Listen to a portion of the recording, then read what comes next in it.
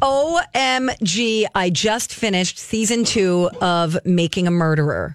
Ryan, you should see this. I know. It is edge of seat. Holy crap, are you kidding me now? Okay, good. Really? So, yes. Did you have very different feelings after season 2 of Making a Murderer than you did after season 1? I do. Really? I do. I'm very convinced one way. Oh. Where before I was convinced the other way.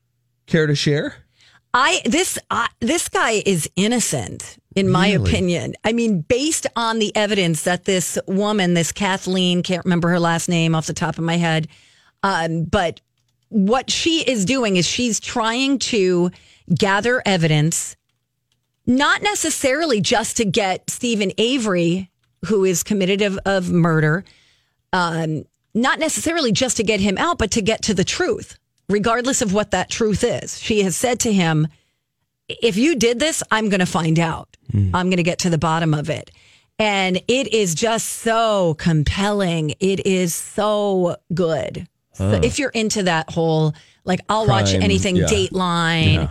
It's all nonfiction, right? I mean, this is a true story. Yeah, as you know, Elizabeth Reese was actually one of the reporters on this case back when it happened in Wisconsin. It gave her agita. She got a case of the shingles while covering that case. I can see why. She spent her time, I think, like downstairs in this press holding room, and then, you just report on it day after day after day after day after day. Whoa. It is something else. Yeah. And I just, it's interesting because you also see the side of the family who runs this salvage yard.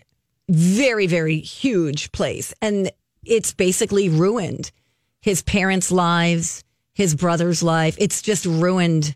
But there is some new information, Steve, that comes up that involves... I'm not going to say anything because you should watch it. There was a listener who reached out on Twitter last week, and I'm curious your opinion on this, who said that this person lived out there. They lived like in Wisconsin when this happened, so they were kind of close to the story. They believed that Stephen Avery committed the murder. However, they also believe that there was planted evidence. But you believe not that, which is kind of a bet hedge. Right. You believe he's innocent. I do, based on what the findings have been. It just seems like a dirty job. Here's the thing, that Stephen Avery had gotten out of jail after 18 years, for a rape. That it was found out, DNA evidence didn't support that. So he got out of jail after serving 18 years as an innocent man. Okay. He sues the police department for wrongly incarcerating him. That kind of is the basis for where things start. Like, they were out to get him. Gotcha. He looks like an unsavory character. They think, he, was white trash, garbage. And I think that has a lot to do with, they were like, he's not gonna, they were out to get him. Okay. Based on what I'm seeing. I mean, if I was going mostly by feeling before, like, I have a feeling this guy did it. And now I'm like, boy, do I have a feeling this guy did not have anything to do with this. Anyway, it's a very good, it's a really good docuseries, but, it ended without any kind of resolution right now because it's still ongoing. And then there's another kid, his nephew in jail, Brendan Dassey, who I think is completely innocent for sure.